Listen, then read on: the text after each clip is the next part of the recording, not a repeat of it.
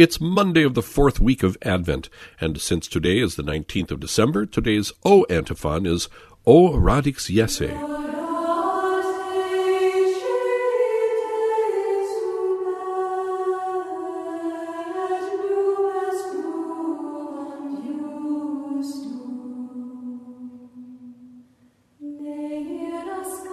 From Advent to Epiphany by Father Patrick Troadec. Let us place ourselves once more at the school of St. John the Baptist to prepare ourselves for the beautiful feast of Christmas.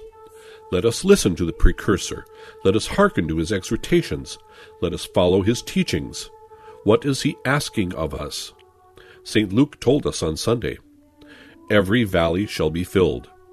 We must fill the valleys of our ignorance by the study of our holy religion. There are also valleys of laxity, of laziness, of negligence, which we have to fill. In order for our Lord to come into us, we have to acknowledge our weaknesses and our defects, which God alone can heal. Every mountain shall be brought low. We have already seen it. We need to bring low the mountain of our pride so that our Lord might come into us, but there are still other mountains to be brought low, the mountain of disobedience or of anger. The season of Advent is the season of reconciliation. It is the moment when our Lord comes to be near to us. It is the time when we should be returning to him. How can we guarantee that reconciliation in practice? By a good confession. Let us begin by placing ourselves in the presence of God. Let us ask him to grant us the grace of knowing ourselves, and let us make our examination of conscience under his gaze and under the gaze of Our Lady. O, Our Lady, help me to see clearly in my soul, so that I might make a good confession at Christmas, that I might forget nothing, and above all, that I might hide nothing of what has offended your divine Son over the course of my lifetime.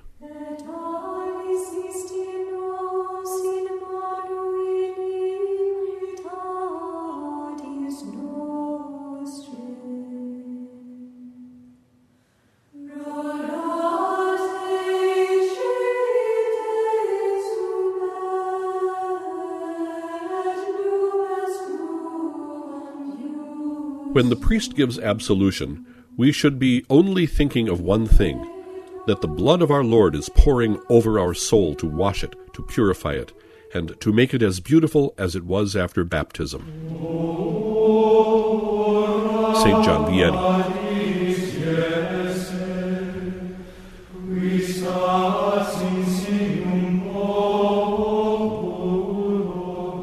Here's what Father Parsch has to say about the O Antiphon today.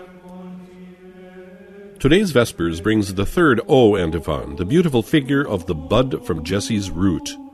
O root of Jesse, you stand for an ensign of mankind.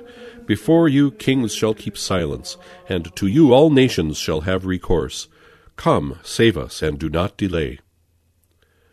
The burden of the text is taken from various sections of the book of Isaiah. Let us try to unravel the liturgical synthesis. In spirit, the prophet saw how Judah and the kingdom of David would be destroyed, but there would remain a holy root. From the stump of Jesse, the name of David's father, springs forth a twig that becomes a banner unto all nations. In its presence, kings will become reverently silent, and the nations adore.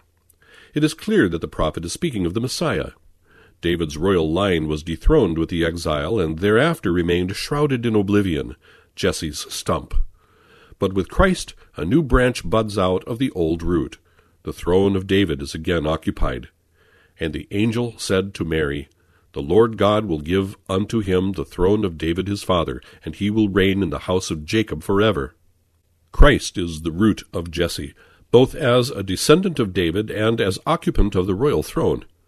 The wording of the prophetic text, however, does not pass over our Savior's external lowliness and poverty. The bulk of the antiphon is devoted to a description of the kingdom. The small twig becomes the unifying principle about which the nations will gather like soldiers and citizens about their flag. With yearning, the peoples will assemble around him, will turn and acknowledge him as ruler. The Messiah's glory will be so great that even kings will stand dumbstruck in wonder and awe.